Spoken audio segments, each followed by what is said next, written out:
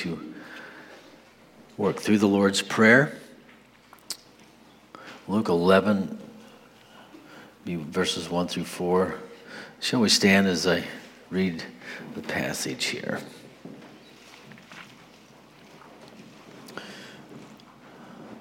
And now it came to pass as he was praying in a certain place that when he ceased, that one of his disciples said to him, Lord, teach us to pray, as John also taught his disciples.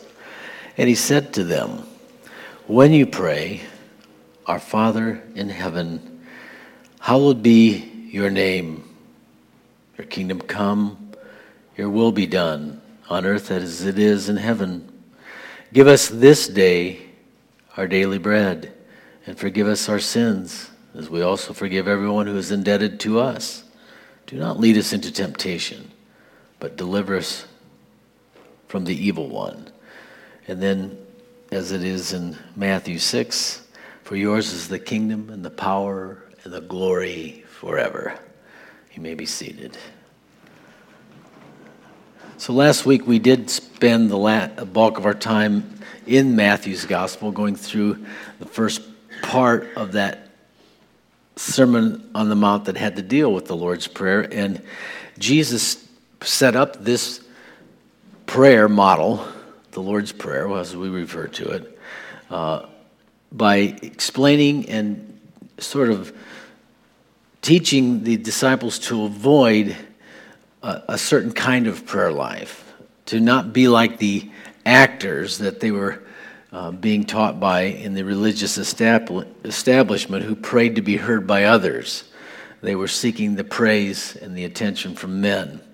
And so, as stated before, sometimes we learn how to do something the right way by seeing how not to do it the wrong way. And so we spent the bulk of our time then looking at the heavenly side of prayer in the person of the Father.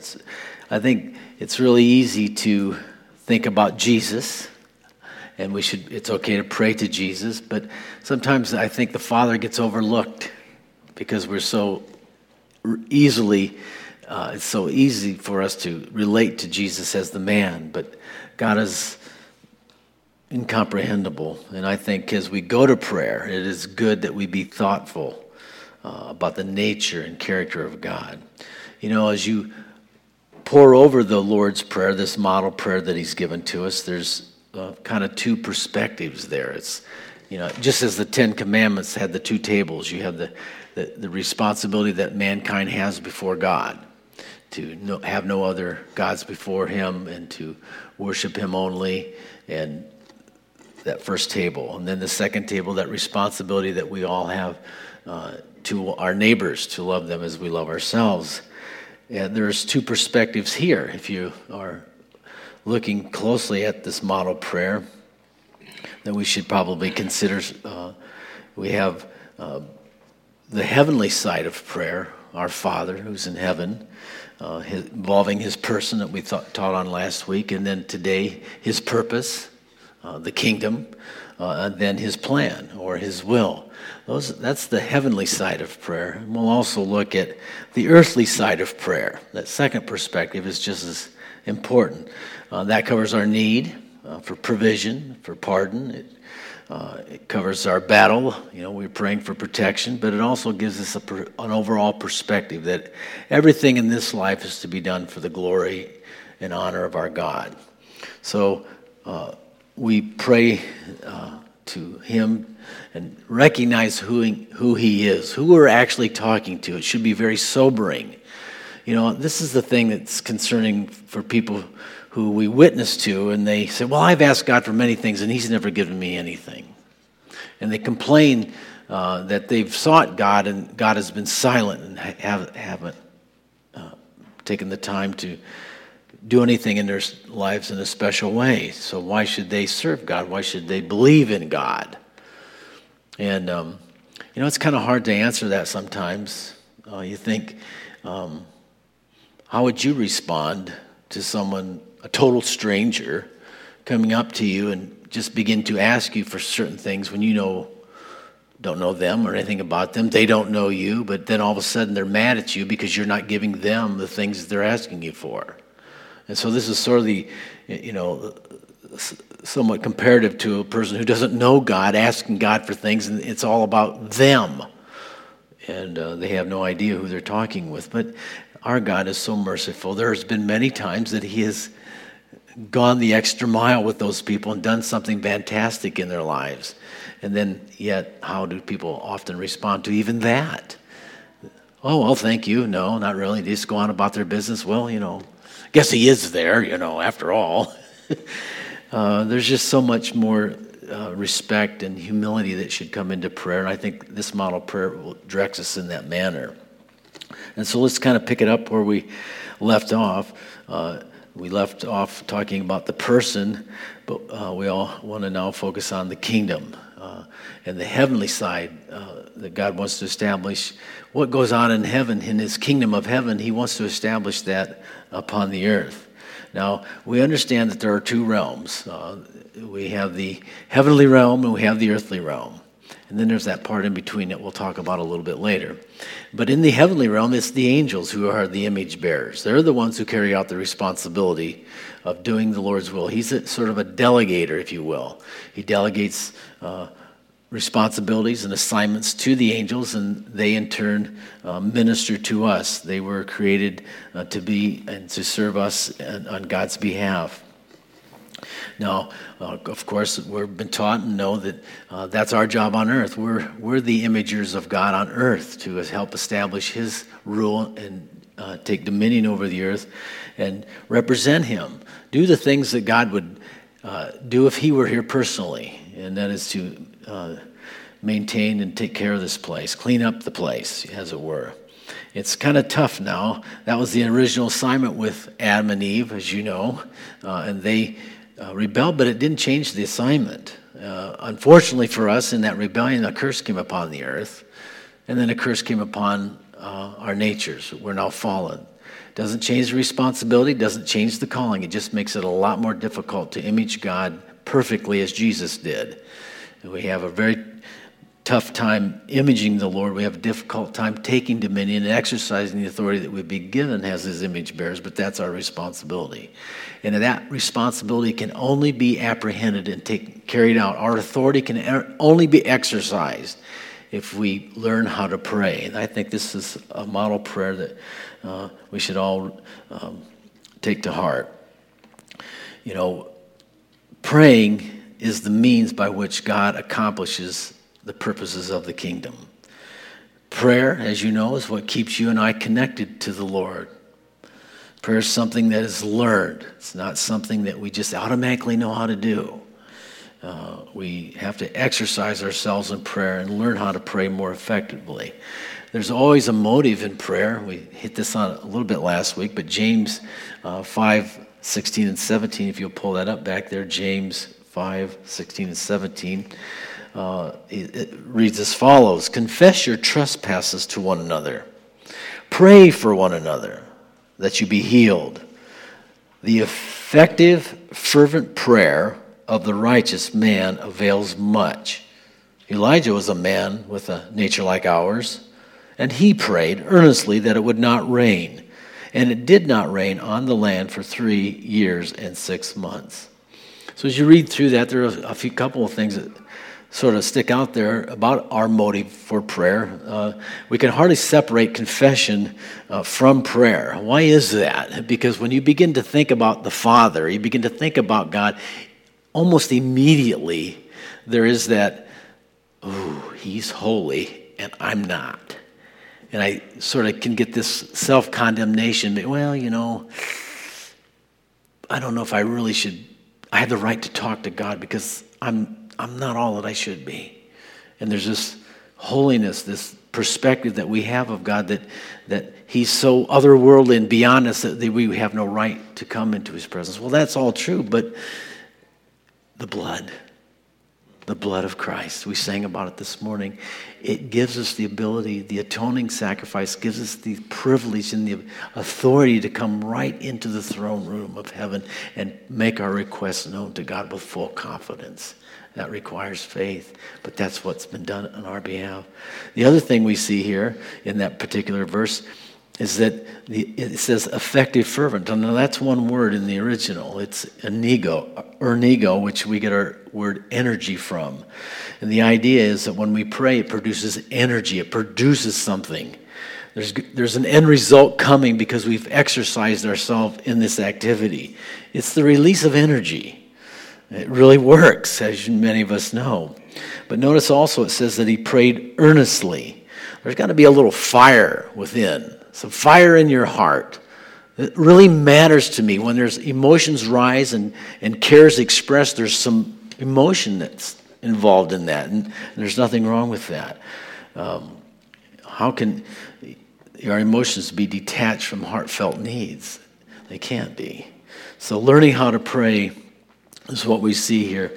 Again, the heavenly side of prayer, it's his name, it's his kingdom, and his will.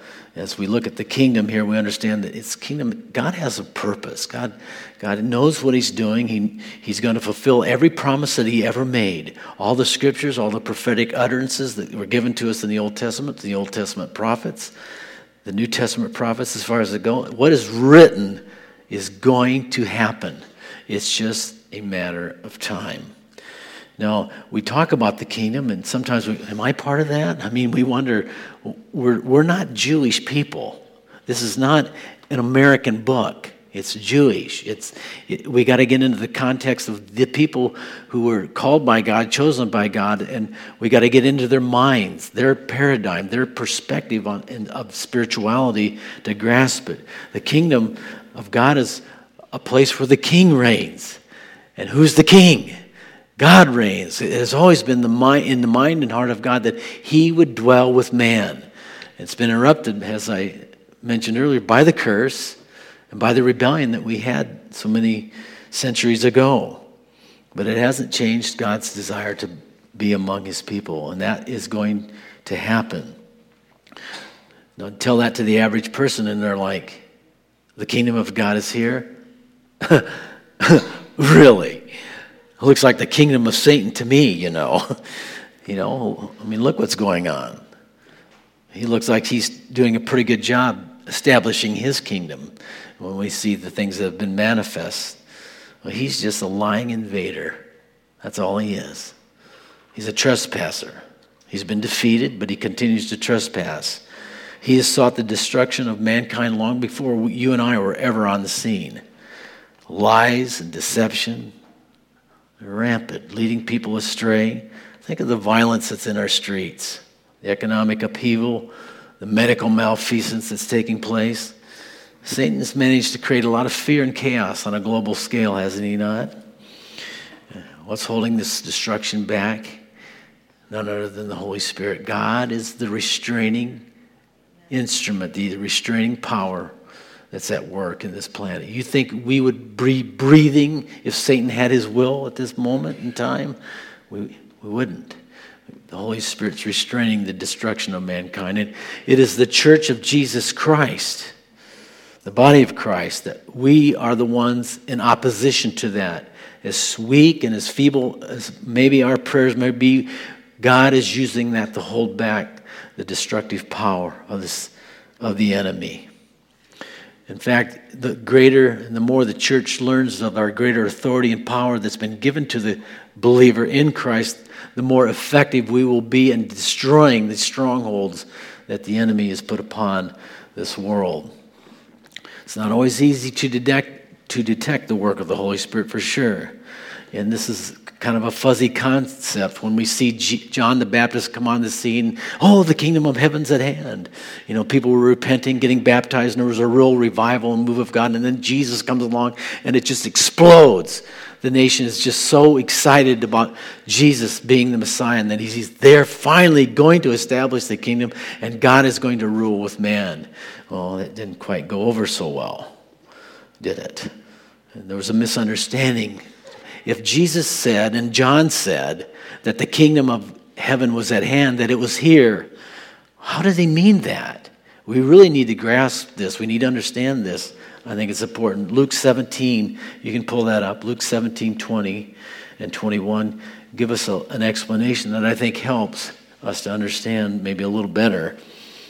Now, when he was asked by the Pharisees, this is Jesus, when the kingdom of God would come, Jesus answered and said, "The kingdom of God does not come with observation, nor will they say, 'See here,' or 'See there,' for indeed the kingdom of God is within you."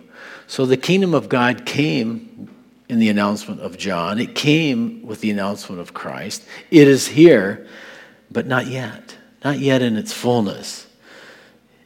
I think we would see a greater representation of the kingdom on earth if the church, if believers were not as attached to the world as we are.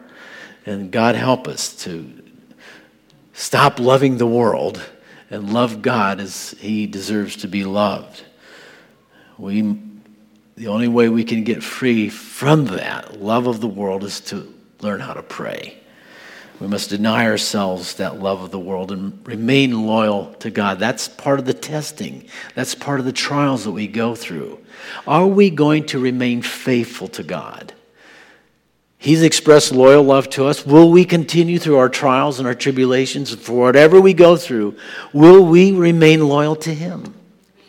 That's what these tests are for. Do we love the world more than we love God? Do we love ourselves more than we love God? This is the test. So the kingdom is now, but yet not yet. And this is the statement from theologians, a way of explaining that the kingdom is here, but it's not here in its fullness yet.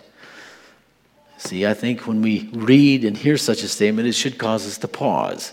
Think about it. God's plan isn't just about my personal salvation and my personal needs and my personal relationship and all that and my family, my stuff. God's got a big program. This kingdom thing is massive, right? No, God cares about those things on a personal level. I'm not downplaying that. But we have to pull back sometimes and try to use our sanctified imagination, if you will, to imagine the magnitude of God's program. Heaven, the city of God, is going to come down out of heaven. It's 1,400 miles wide, high, and deep. That's a cube. You mathematicians can do the little math with the square footage. How many people you could actually fit into the kingdom of God, the city of God. Oh, it's massive. And I think that's the place that Jesus has been working on for nearly 2,000 years. I'm going to prepare a place for you. And where I go to do this, I'll come back to receive you unto myself, that where I am, you might be also. So when Jesus gets the city done, guess who's coming? Hasten the process, Lord. Hasten the process. Make us ready for that place. So there's a lot to the kingdom of God. Yes, salvation is important. Restoration of the earth is important. The return of Christ, setting up the kingdom. It's not for the glory of man. It is for the glory of God. And he will be glorified in this. But what is this life? What is this short-term life that we have? It is but for a moment. In the future, when we leave this place, when we cross over into heaven, this will be like a passing dream. But it is not easy right now. It's very difficult for us. We can't see it. We can't hear it. We can't grasp the immensity of it all. And it is a challenge to us. But we are challenged by the Scriptures. We are challenged by the indwelling power of the Holy Spirit to live our lives with eternity in mind, to give ourselves to things that are eternal and not to the temporal things that are going to burn in a moment of time. Things that we will leave behind when we breathe our last. God help us. His kingdom is coming, and it's coming, and it's unstoppable. It's going to be fun. It's going to be great. What can be more important than the person of God, than the kingdom of God, other than maybe the will of God? These are the heavenly side of prayer that we need to grasp. What's more important than the will of God? I think it's important that when you pray, you should have this sort of contract with God, if you will, this understanding whether you actually say the words, which I think it's good to say the words. Not my will, as Jesus said, not my will be done, but yours, Lord. That should be an understanding between yourself. This is what I'm praying about. This is what I'd love to see happen, Lord. But nevertheless, you know what's best. I'm going to leave it with you. And I always say this, I lived this in my own life. I was praying for a wife for a few years. About 3 years or so after I got saved, I was praying every day, every minute of the day, 24/7, 365. You know how you are. Lord, just bring the right person into my life. Bring the right person. And the phrase that I used to say would keep me on course was, God gives the best to those who leave the choice with him. That's God's will. That's what he wants in every area of your life and every area of my life. Put your choice out there. Put your desires before the Lord. He's not offended by that. Be real. Be transparent with God. He can handle it. When you're upset, when you think you might be overreaching and maybe you're being greedy in what you're asking for, because when you start considering what you're asking for and what's going on with other people's lives and the hurt and the pain, you think, well, I probably, hey, you know what? Just bring it, whatever it may be. And you always end it with, nevertheless, your will be done. Because, see, that's what happens in heaven. Everything that goes on in heaven is according to the will of God. There's nothing that takes place in heaven, in the place where he is chosen to manifest his glory, that is not his will. The angels don't rebel. They don't Lord, I was thinking you might look at it this way. That doesn't happen. Yes, sir. Yes, Lord. And it's done. Can you think of anything that's more beautiful than the will of God? There's no evil there. But in between heaven and this earth that we live is an unseen realm. We get little glimpses of it in the Scripture. We're really, even in our sanctified imaginations, it's hard for us to grasp what it must be like. We get the feeling that it's a realm of darkness because the fallen angels are there. The hordes of demons are there. And they're in opposition to God. They can't go into heaven because they're unholy. They've rebelled. They can't come into this domain because they have been restricted by the Holy Spirit. It's man's domain. It is not angelic for the angels, the fallen angels, to dwell here. It is not for the demonic spirits, the departed spirits of the dead. That's what the demons are. It's not for them to dwell on this earth. So they're sort of stuck in this realm between heaven and earth. And that realm around the earth, the prince and power of the air, is the cosmic battleground. This is why, and I think this should give us a little maybe understanding of how important it is to pray. Now you think, where are you getting all this stuff from? I mean, really? Go to Daniel 10. You can pull it up back there. Daniel 10 for those who have a Bible. And just a couple of these verses give us a clue of something that's happening in that cosmic battleground region between heaven and earth.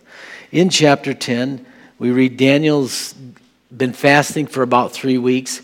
He's got some surely strong burdens about the nation, and he's been reading in Jeremiah's prophecies, chapter 23 in our Bible, that the 70 years was up. He's well into his 80s and 90s at this time because it's the 70-year mark of their exile. It's like, man, what's going on, Lord? How how are we supposed to go back? This is the kind of thing that's going through his spirit, through his heart. And so he begins to fast and pray. And suddenly, in verse 10, a hand touched him, and it made him tremble on his knees in the palms of my hands. And he said to me, "Oh, Daniel, a man greatly beloved, understand the words that I speak to you, and stand upright, for I have now been sent to you." And while he was speaking this word to me, I stood trembling, and he said to me, "Do not fear, Daniel, for from the first day that you set your heart to understand, to humble yourself before your God, your words were heard, and I have come because of your words. But the prince of the kingdom of Persia withstood me 21 days, and behold, Michael, one of the chief princes, came to help me, for I had been left alone there with the kings of Persia." Now, if you read through this, you realize he's not talking about the literal king of Persia. He's not talking about this prince of the kingdom of Persia at all. There's some fallen angel who has dominion over that. As you read through and grasp the paradigm that the prophets had, the paradigm that the Apostle Paul had. This is what he's talking about in Ephesians 6. Rulers, principalities, and rulers of the darkness, all of that. Spiritual wickedness in high places. He's talking about this unseen realm, and they're seeking dominion and rule over the earth. Why do you think throughout the history of man, all the governments that have ever listened have become what? They've become tyrannical. They brought their people into bondage, and that's the way all government rules, because you have these fallen angels, these entities influencing these earthly leaders and taking possession, as it were, of the countries through them. And you go on down to verse 18, he says, "Then again, one having a likeness of a man touched me and strengthened me." So again, we see this angelic minister sent from the very throne of God. "Okay, Gabe, go down there and help this guy out. He needs help. He needs understanding. Physically, he's old and he's weak and he's struggling with some stuff, so help him." Okay. And then he gets hammered on the way through the morass of darkness between heaven and earth. So now do you see why it's important to pray and to persevere, which we're going to get into that in a couple weeks? So important to persevere, because there's a war going on. Now, I don't know that I fully understand how all this works, but I get a picture of when I read these verses. And again, verse 19, he says, "Oh man, greatly beloved, fear not, peace to you, be strong, yes, be strong." And so when he had spoke to me, I was strengthened, and I said, "Let my Lord speak, for you have strengthened me. Do you know why I have come? And now I must return to fight with the prince of Persia. And when I've gone forth, indeed, the prince of Greece will come. But I will tell you what is noted in the scripture of truth. No one upholds me against these except Michael, your prince." Tremendous insight to what's going on of the angelic messengers and God's plan. The scripture of truth. Everything has been recorded. God's plan and purpose that was laid before the foundation of the world will not be altered. We might be able to alter timing and seasons and times. Remember when he told the disciples about the end times and what was going to be coming down in Jerusalem, and he said, pray that your flight not be in winter. So it's not that it's not going to happen, but there's something about our person that can alter timings and that kind of thing. So perseverance and prayer is quite important here. So much material. I read this scripture here, Malachi 1:11. If you have that, you can pull it up. Malachi 1:11, and this is kind of sketchy, maybe, but whatever. I'll just read it to you, and I'll expound a bit. Malachi 1:11, "For from the rising of the sun even to its going down, my name shall be great among the Gentiles. In every place incense shall be offered to my name, a pure offering. For my name shall be great among the nations, says the Lord of hosts. Now, I mentioned that last week in thinking about and made mention that you and I are now the temple of the Lord. We're portable tabernacles, if it were, and we're scattered throughout the body of Christ, scattered throughout the whole world. We're offering up prayers continually. So when we offer prayers, and it is heard in your ears and my ears, right? But it takes on apparently a spiritual form. What does it say? In every place, incense shall be offered to my name. Is it true? Is it possible that as we begin to pray, our prayers take on the form of incense? That's what we see in the tabernacle in the Old Testament, that the incense was always offered there, the prayers.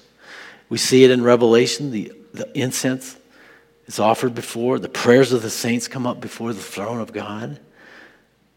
Is it possible that this incense burns through, as it were, the darkness? Is it possible that this incense is an allergic of demons and fallen angels? That when we confess Christ and we name the name of Christ and we worship Him, and that incense is flowing from our spirits to the very throne of God, that the hordes of demons and fallen angels run from the name of Jesus, that allows the Father in heaven to hear our prayers and for Him to dispatch the angels to come in our behalf to minister to His grace and His mercy to us? I think it's quite possible that our prayers rise as a form of incense. How much incense do I have coming up to the Father? Oh, this should be an exhortation to pray like you've never prayed before. Let's get the incense burning. Let's chase the demons from hell and send them to the place where they ought to be. Oh, God, help us. God, help us to pray. When those prayers are heard by the Father, He immediately dispatches His angels to bring answers, to dispense life and blessing, healing.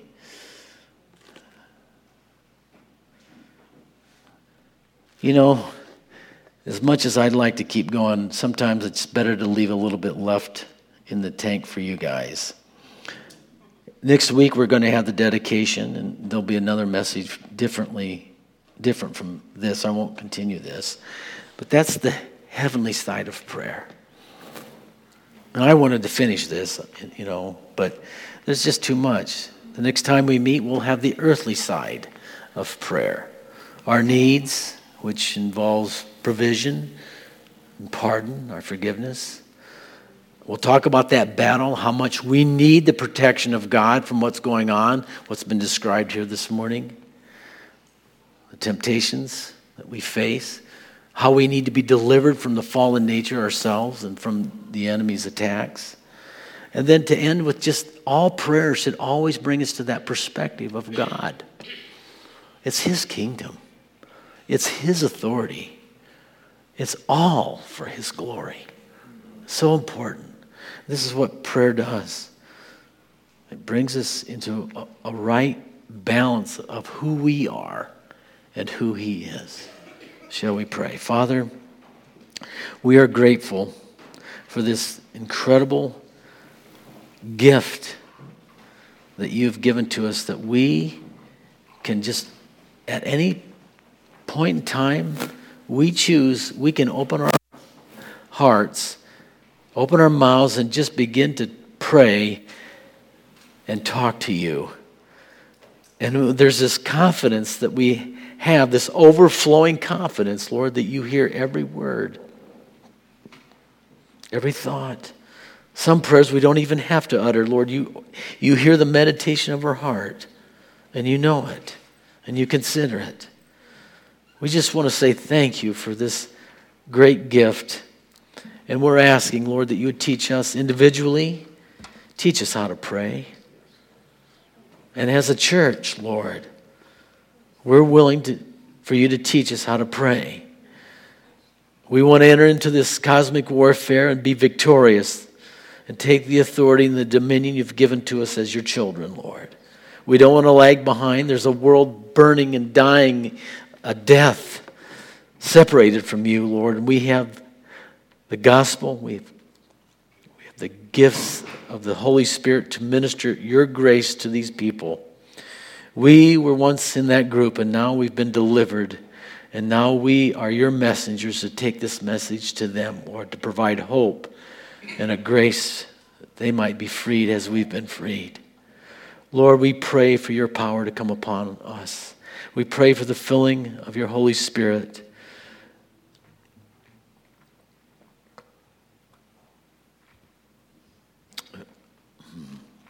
This would be a good time. We have a little bit short. We have some time here. And all these flowery words and encouraging words that you may have heard this morning mean nothing if you don't have the power of the Holy Spirit in your life. And I believe God wants to baptize this congregation with his power. Some of you, you've already received the baptism of the Holy Spirit. Now, what is this?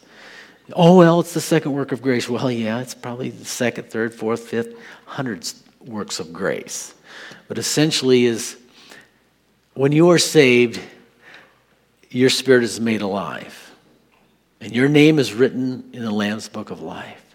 But you realize that the disciples received the Holy Spirit before the day of Pentecost. You understand that, right? They were in the upper room, and Jesus came into the upper room, broke through whatever it was, and he's just there. And then he said, "Peace be to you." And then he went, whew, receive the Holy Spirit. The apostles received the Holy Spirit before the day of Pentecost. You received the Holy Spirit when you received forgiveness of your sins. But there is a potential next experience that you can have where you don't get all the Holy Spirit, but the Holy Spirit gets all of you. The baptism of the Holy Spirit is essentially surrender. It is a complete surrender of your will, saying, okay, I'm willing to sell out and become all that you intend me to be. This scares me to death, Lord, but I can think of no better way to live my life. I want to live my life, and I want to serve you. That's what it's about. When you receive the baptism of the Holy Spirit, the characteristic of that is power. You have power in your prayer life. You have power to say no to temptation. Your Christian living is taken to another level, and you'll enter and engage in spiritual warfare with victory. If you're suffering defeat, you need power. If you're weak, you need power. And God knows that. God knows that we need his power. He's not reluctant to give his Spirit in this way. As he said, what father, when he's asked for bread, does he give his child a stone? An egg, a scorpion? Oh. If you ask God for his Spirit, he'll give it to you in great measure. And so, if you would like to receive and let's all stand. If you'd like to receive the baptism of the Holy Spirit, I don't care what words you want to use it, the filling of the Holy Spirit. You want the power of God working in and through your life because you want to surrender, then I'm going to encourage you you come down here. We're going to have a couple of the elders come forward right now. And they're going to be up here. I'm going to be up here. We're going to take these last closing moments, and we're going to pray that God would fill whoever wants to be filled to the overflow. And I'm going to pray. And they're going to sing, and we're just going to wait on the Lord. And if he moves on your spirit to come, if you've backslid and want to come back, if you want to be saved, come forward. If you want to have an encounter and a real deep, abiding relationship with God, then I would say it'd be for you to come forward and to be prayed for, because God is blessed by faith. It is an act of faith for you to get out of your seat and to walk down here saying, Jesus, I want you more than I want anything else in my life. Father, I just ask that you would move upon your children. We are your children, Lord. We know that you have the words of eternal life. We have nothing to offer you in and of ourselves. We need your Spirit, God. So please come and fill each one in this sanctuary, Lord. And those who come, Father, meet them in your own special, personal way. Touch your people now, I pray, in Jesus' name. So come.